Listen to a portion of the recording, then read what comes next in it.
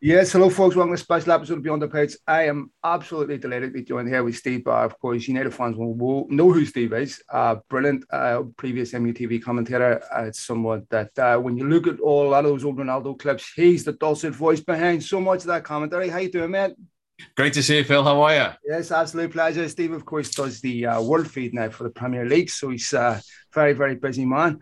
Steve, something big happened last week out of the blue. First of all, what was your reaction on Thursday when it looked like Ronaldo could go to Manchester City?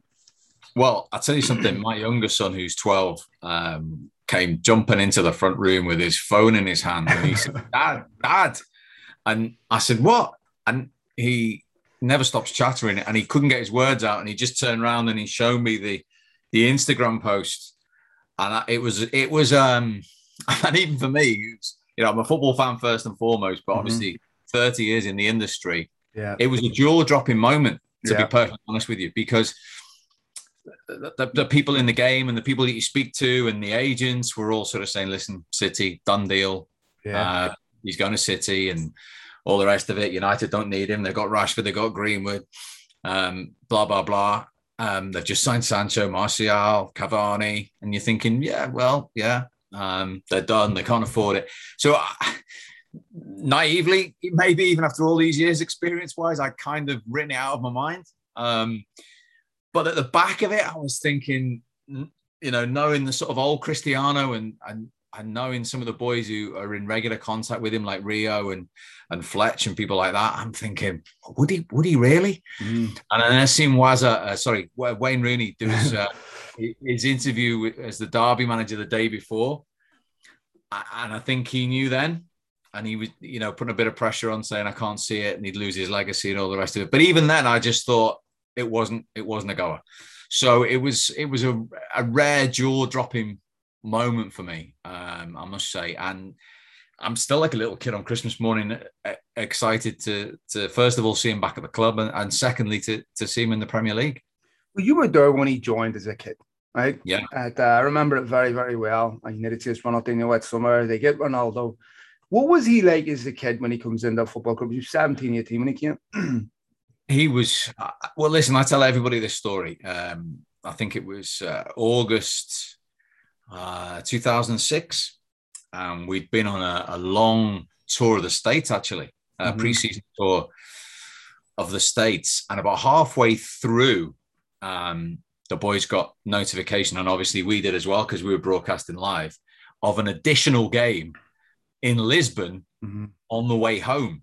And I remember it went down like the proverbial sack of spuds. Yeah. What are we going to Lisbon for and all the rest of it? And to be honest, we were tired as well. I can't remember, been to 4 or 5 US cities as it is, the time difference. Anyway, we have to go to Lisbon. Well. We have to go to Lisbon and do this game. And as we do, on all games, particularly pre-season games, you try and speak to the locals to get a little bit about the opposition and just a bit of a flavour to give the viewers. And I'll never forget speaking to this, myself and Paddy Crowand actually, speaking to this Portuguese commentator. And he said to me, all you need to know tomorrow is a 17-year-old kid called Ronaldo. Now, I sort of jokingly laughed. He said, what are you laughing for? I said, well, if I had a pound or a dollar for every game in Europe that I've done, or even in South America, and someone telling me to look out for a player called Ronaldo, then I'd be a very rich man. He said, no. This kid is special. He is Cristiano Ronaldo. And we were still sort of flippantly sort of going, okay, yeah, all right, scribbling it down. And I'll never forget actually saying it on air before the games, and locals tell us to watch out for the number, whatever he was, 17, Cristiano Ronaldo. And within about 10 minutes, and there was a very famous story, obviously, and it's been broadcast now that Gary Neville was injured and John O'Shea had to play right back and all the rest. Within about 10 minutes, and I knew they were tired. I knew they were jet lagged, the boys. They didn't need that fixture in a month of Sundays. It was testing their professionalism to the hilt. It was organised by Carlos Queiroz. Within about 10 minutes, I've never seen John O'Shea like it in my life. And I remember Paddy and I just looking at each other and saying, wow, just one of those very rare moments. Wayne Rooney had it when we saw him in a reserve game. One of those very rare moments where you just say, wow, this kid's taking our breath away. And obviously, what went on. And then I was actually obviously on the plane on the way back when I saw 3 or 4 of the team individually go up to the manager at the front And obviously, we now know that they were basically saying, "Listen, you've got to sign this kid, and you've got to sign him now." So I was actually the first person ever to do an interview in English with Cristiano, and I also remember we got him in the studio for an hour. So I got to know him really well, Phil. And when you say what was he like, he was just a football fanatic. Who realized he had a talent. But I tell everyone this, I was telling my kids the other day, the work ethic was just incredible. And I remember actually the live interview I did for an hour in the studio with him saying, and he'd said it to me off air as well, I want to be the best player in the world. I know. And you sort of hear people say that, but he said it with such conviction and determination. And you remember thinking, who am I to argue with that? You know, but listen, nobody, I mean, I certainly didn't, you know, looking at him as good as he was, thought when he left Old Trafford even what he'd go on to accomplish, and, you know, the change of style, etc., etc. So, you know, from that day watching him as a fan in Lisbon to getting to know him when he came to Manchester, you know, there's no bigger fan, whether he'd re-sign for United or not. You know, I mean, I love Lionel Messi, but I am very, very biased, not slightly biased, in the Messi-Ronaldo debate, because there's no bigger fan of Cristiano Ronaldo than me. I have to say. So well, it must be a massive career highlight for you to have had that. Like Cristiano Ronaldo isn't just a Manchester United star; he's a global icon that represents excellence. We may never see a Ronaldo. Ronaldo and Messi have totally skewed what it means to be a world-class player now. Right, because they have taken it to a level that is absolutely ridiculous. We may never see that again, or certainly not for a long time. Must be a massive career highlight for you to have been a part of that story. Yeah, and like everything else, like the treble and everything else, and it's a bit like it's a minuscule like the players, but you speak to the players, you know, you speak to Giggsy and Scholesy, and they go, "Yeah, it was just another title, and we were just scared of not winning it the following year." You're kind of in the. You're in this. It's difficult to this. You are in a bubble, and you're in the zone. You know what I mean. So it's very difficult at the time to appreciate it. And I think, you know, when players say they're post 30 and they appreciate a title more, I think if, you know, when I commented on last season's Champions League final, I certainly appreciate that more than the first one I did because of the age and experience, and you sort of drink it in. And so at the time, yeah, of course, it was great. It was, you know, and he was just, honestly, as a person and as a human being, I cannot speak highly enough of him. He is just, you know, I mean, Roy Keane doesn't give anybody 100% credit except Cristiano Ronaldo.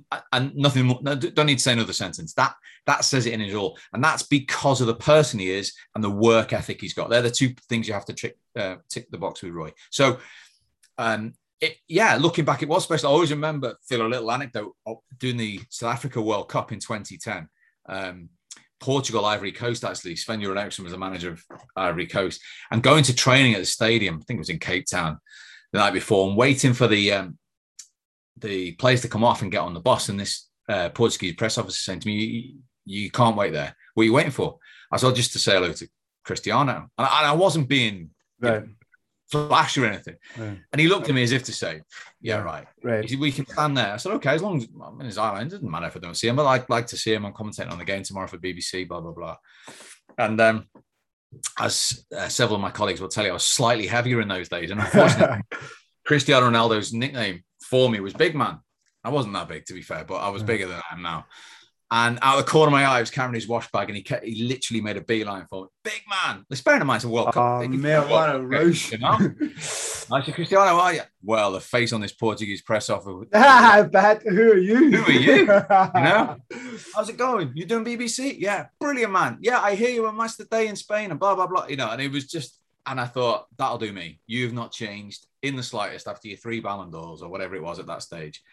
And I didn't expect him to have done, but you know, it was just, he's top man. Without meaning the name drop here, one of the a similar experience where I was recognized after, and it was Mike Tyson. Right? You know, I've met Mike Tyson a few times, and the second time I met him, he recognized me out and picked me out of a crowd, and that was just unbelievable to me. I was like, I can't believe it's someone like I'd actually recognize me. For me, it was a massive rush, So, but brilliant. For you, for Ronaldo, especially with your young kids, everything, it must be truly amazing. You also were there when Solskjaer was there, of course, as a player. Yeah. There's lots of commentary about Solskjaer, whether he's got a ruthless side to him and what have you. What would you tell me about Solskjaer's personality, Steve? In terms of, would you say he's got that ruthless side to him? Would you say he's just because some people have accused him of being too nice? Well, look where Romelu Lukaku went. Yeah. I mean, that's people have said to me, what happened there? I said, well, I'll tell you what happened there. I said the manager, for whatever reason, I don't know the reason, but that will remain private. For whatever reason, thought that him going to another football club was going to enhance Manchester United and their dressing room. And that's open for a bar debate, but I would lean on the side of saying, come back for 97 million. Italy suited him better. Let's see how he does in the next couple of years in the Premier League. But at that stage, at that club, in that squad, he identified that and many others, Alexis Sanchez and all the rest of it. So I don't think a manager getting rid of big personalities like that, I'm working with one like Paul Pogba, in fairness. And if you get Paul Pogba to one side and ask his opinion of Ole Gunnar Solskjaer, it's a glowing one. And the demands of that and the agent and all that goes with it. Listen, I think I did the United game on Sunday for the BBC. I think it was his 100th league game. Yeah, and he's the second fastest his win rate or something like that. And he's the only guy to do it since Fergie left to get 100 games. There's only 9 in the history of Manchester United who've reached 100 league games. Right, so. All I'd say to anybody is you don't do that if you miss the nice guy all the time. So he's he has got what I like about Ollie is and again I know him really well as well. Obviously he's a player and I spent a lot of time with him when he was at Cardiff as well when he came back. And I have him on the podcast next Friday, so I'll make sure I believe so. I'm very, very much the starter for the main course there. Phil, no, you're as big as anyone else. It's an honor to have you on. Trust me. So yeah, I mean, he lives, eats, breathes football. He's a big thinker about the game, and he is brought up on Sir Alex Ferguson like so many of us, and his man management and his people skills are outstanding. So, I would always say that, Phil. To be honest, you can't not be ruthless to be the manager of Manchester. Of course, no. It was a rhetorical question. I knew the answer, but I wanted you to answer it. When you look at Manchester United, you were there at a time when United was in its pomp. It was fantastic, of course. They had. I also lived through the Bellion and Gemma. Yes. You're also there when the Glazer takeover happened. I can't imagine that was like insane. Cleverson actually signed on the same day as Ronaldo. People forget that. I remember we were both on field at the same time. And one they continue to be better than the other, but there we go. And then he had a good World Cup too. Yeah. So it was a bit of a shock, but I was actually excited at his signing. I remember him scoring too and thinking, we got a decent midfielder here, but Demba, so good they named him twice. But it was $3.5 million. It was from Nantes, I think it was. It was worth the risk. But you were there at a time with Tevez, Ronaldo, Rooney, that time happened. And then I think the transition from Ferguson, United tried to go in a different direction with some things. It didn't quite work. It looks to me like what Solskjaer's doing is restoring Manchester United back to what it was before they tried to do things differently. To me, there's no question that the club that we see today is completely different from the one he inherited. You know what United should look like. Does this look close to the Manchester United that you were a part of? Closer, I think, is the best way of saying it. And I'll say this until I'm blue in the face as well. And I'll say it because I know it and I've got first-hand experience of it. It wasn't just Sir Alex Ferguson leaving; it was David Gill. And people say, "Well, what do you mean?" I was on the inner circle. I know how important the football operations of any club is, but particularly the size of Manchester United and the way they conduct themselves, and B, just how good and how well respected David Gill was. And those two had an unbelievable relationship. and they were the ultimate team. So, I mean, people forget, I mean, talking about Daniel Levy this summer, Phil, with Harry Kane and how Man City couldn't deal with him. I remember Michael Carrick signing, I think, about a minute to midnight on deadline day, and they play, and they got the deal done. And when you look at what Michael Carrick gave them, it was still unbelievable business by David Gill. Berbatov was a similar one. The point I'm making is those big personalities that at the time United wanted, Daniel Levy was adamant they were going to let go. I don't know the ins and outs of the deal. What I do know, there was the best football operator in the business got those 2 deals done, for example, and Manchester City haven't been able, for whatever reason, to get a deal done with Harry Kane. And I'm not saying, put David Gill into Manchester City and Harry Kane to be a City player, but I think they have a better chance. So I think the obvious football side is Sir Alex. Clearly, that's the most important thing. But you couldn't underestimate the role that David Gill played as well. So you then had David Moyes walking into a football club, which he will go on record and say that he didn't appreciate just how big it was. Yeah.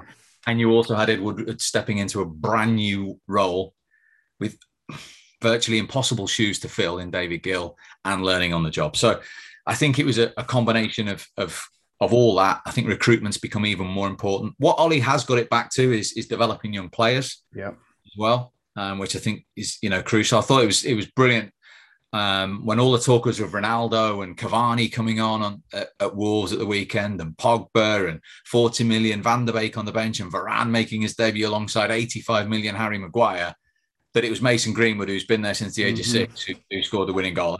And Ole Gunnar Solskjaer has obviously grown up with that, understands that, and that was one of his first key sort of projects really when he signed the contract. So long-winded answer, closer I would say, and certainly heading in the direction. I like the fact that the likes of Darren Fletcher are back inside the club, and people who understand the United way really. I want to ask you one other question, Steve. You were there, Nicholas, when takeover happened. When it happened, did the club feel different after it happened? Because obviously everything changed with the fans. What was it like inside the club at the time? That's a good question, actually. And again, because you were inside it, I mean, and again, I tell people now, and I didn't realize at the time, my hour with Joel Glazer is still the only, interview that he's ever done, which is, you didn't think at the time. Of course. It's absolutely astonishing, really. I think the feeling inside the club at the time, because Sir Alex was very clever, the way he embraced it and played it, that there wasn't really a big situation where United weren't getting back for players or were missing out on players or anything like that. Van Persie was a perfect example. So the supporters couldn't really say, well, why isn't this happening? So it wasn't hugely different in that sense. And again, I go back to my previous point. David Gill was still there. David Gill was still running the football club on a day-to-day moment. And again, Phil, the leadership of any team, the off-the-field staff at Old Trafford had unbelievable respect for David Gill, and would, if it meant someone doing 2 or 3 hours extra, they'd just do it. So yeah, Healy McQueen told me something very similar. Whilst the ownership was different and it was in a different club, they had the best manager and they had the best chief executive. So probably at the time, looking back, there were minute differences. But when you looked on the pitch and you looked who they were signing, you looked how they were operating, I'm talking about a week-to-week operation. I'm not talking about debt and all the rest of it. I don't know, week to week, here is Manchester United. Then, it was, I would say, probably a minimal difference. But I still say the watershed moment was the pair of them going at the same time. Why do you think David Gill and United allowed David Gill? This is my last question. Why do you think they let him leave at the same time? Do you think they underestimated 2 things? One, the quality of the squad, and 2, just how difficult it would be to replace David also? Yeah, definitely. I think, David was how can I put it? I think he'd reached a point where he was looking for pastures new and a fresh challenge anyway. And don't forget, he's a huge United fan as well, which is difficult in that sense as well. Well, and son was there too whenever you were there. He was Oliver, yeah, very clever boy. Not a bad centre half actually. Yeah. And by the way, when I played in the staff games, David Gilsey, very, very useful centre forward with the ball at his feet. But anyway, I digress. So I think, Sir Alex's news, which they obviously, David Gill was the first to know, and they'd obviously talked about it in private long before it became public, I think felt like a natural end. So I don't think it was a question of the owners not trying to keep him or anything like that. I think they tried very, very hard to keep him. But you're probably right. You don't appreciate somebody's importance until they're not there. And that would certainly be a pointing case for him. One more quick question before you go. What do we expect from United this season? Big things. I mean, there's no excuses now, is there? Although, a lot of United fans I speak to would still like to see a Declan Rice type player come in. And I was delighted to see David De Gea make that double save at Wolves and start the season. But will he be the David De Gea of old? So they're the two question marks for me. But I'm expecting big things, obviously. I don't buy into Ronaldo can't deal with the physicality of the Premier League now at 36. I mean, 36 is just a number for him. He's not a normal 36-year-old. He's a superhuman being, and he, looks after himself incredibly well. So he will be an addition. I mean, I like to look at those goals for Portugal the other night. When you look at the chances United have missed the last 2 or 3 seasons, if he doesn't matter. Someone said to me the other day, I watched the whole game. He did nothing. I said, and? Doesn't need to. He won down after 90 minutes. He scored 2 unbelievable headers. United fans won't matter if the commentator doesn't mention his name for half an hour. If he nods one in the last minute and finishes a chance that they weren't finishing, that can be the difference between being 2 or 4 points behind City or Chelsea, whoever it is, rather than 10 and 12. That, I think. If they had Ronaldo at Southampton, they'd have won that game. No question. Correct. Right? Correct. Or Cavani, to me. I have no Correct. And I go as far as saying as well, they probably wouldn't have conceded a goal if Varane was playing. I was so impressed with him watching him live.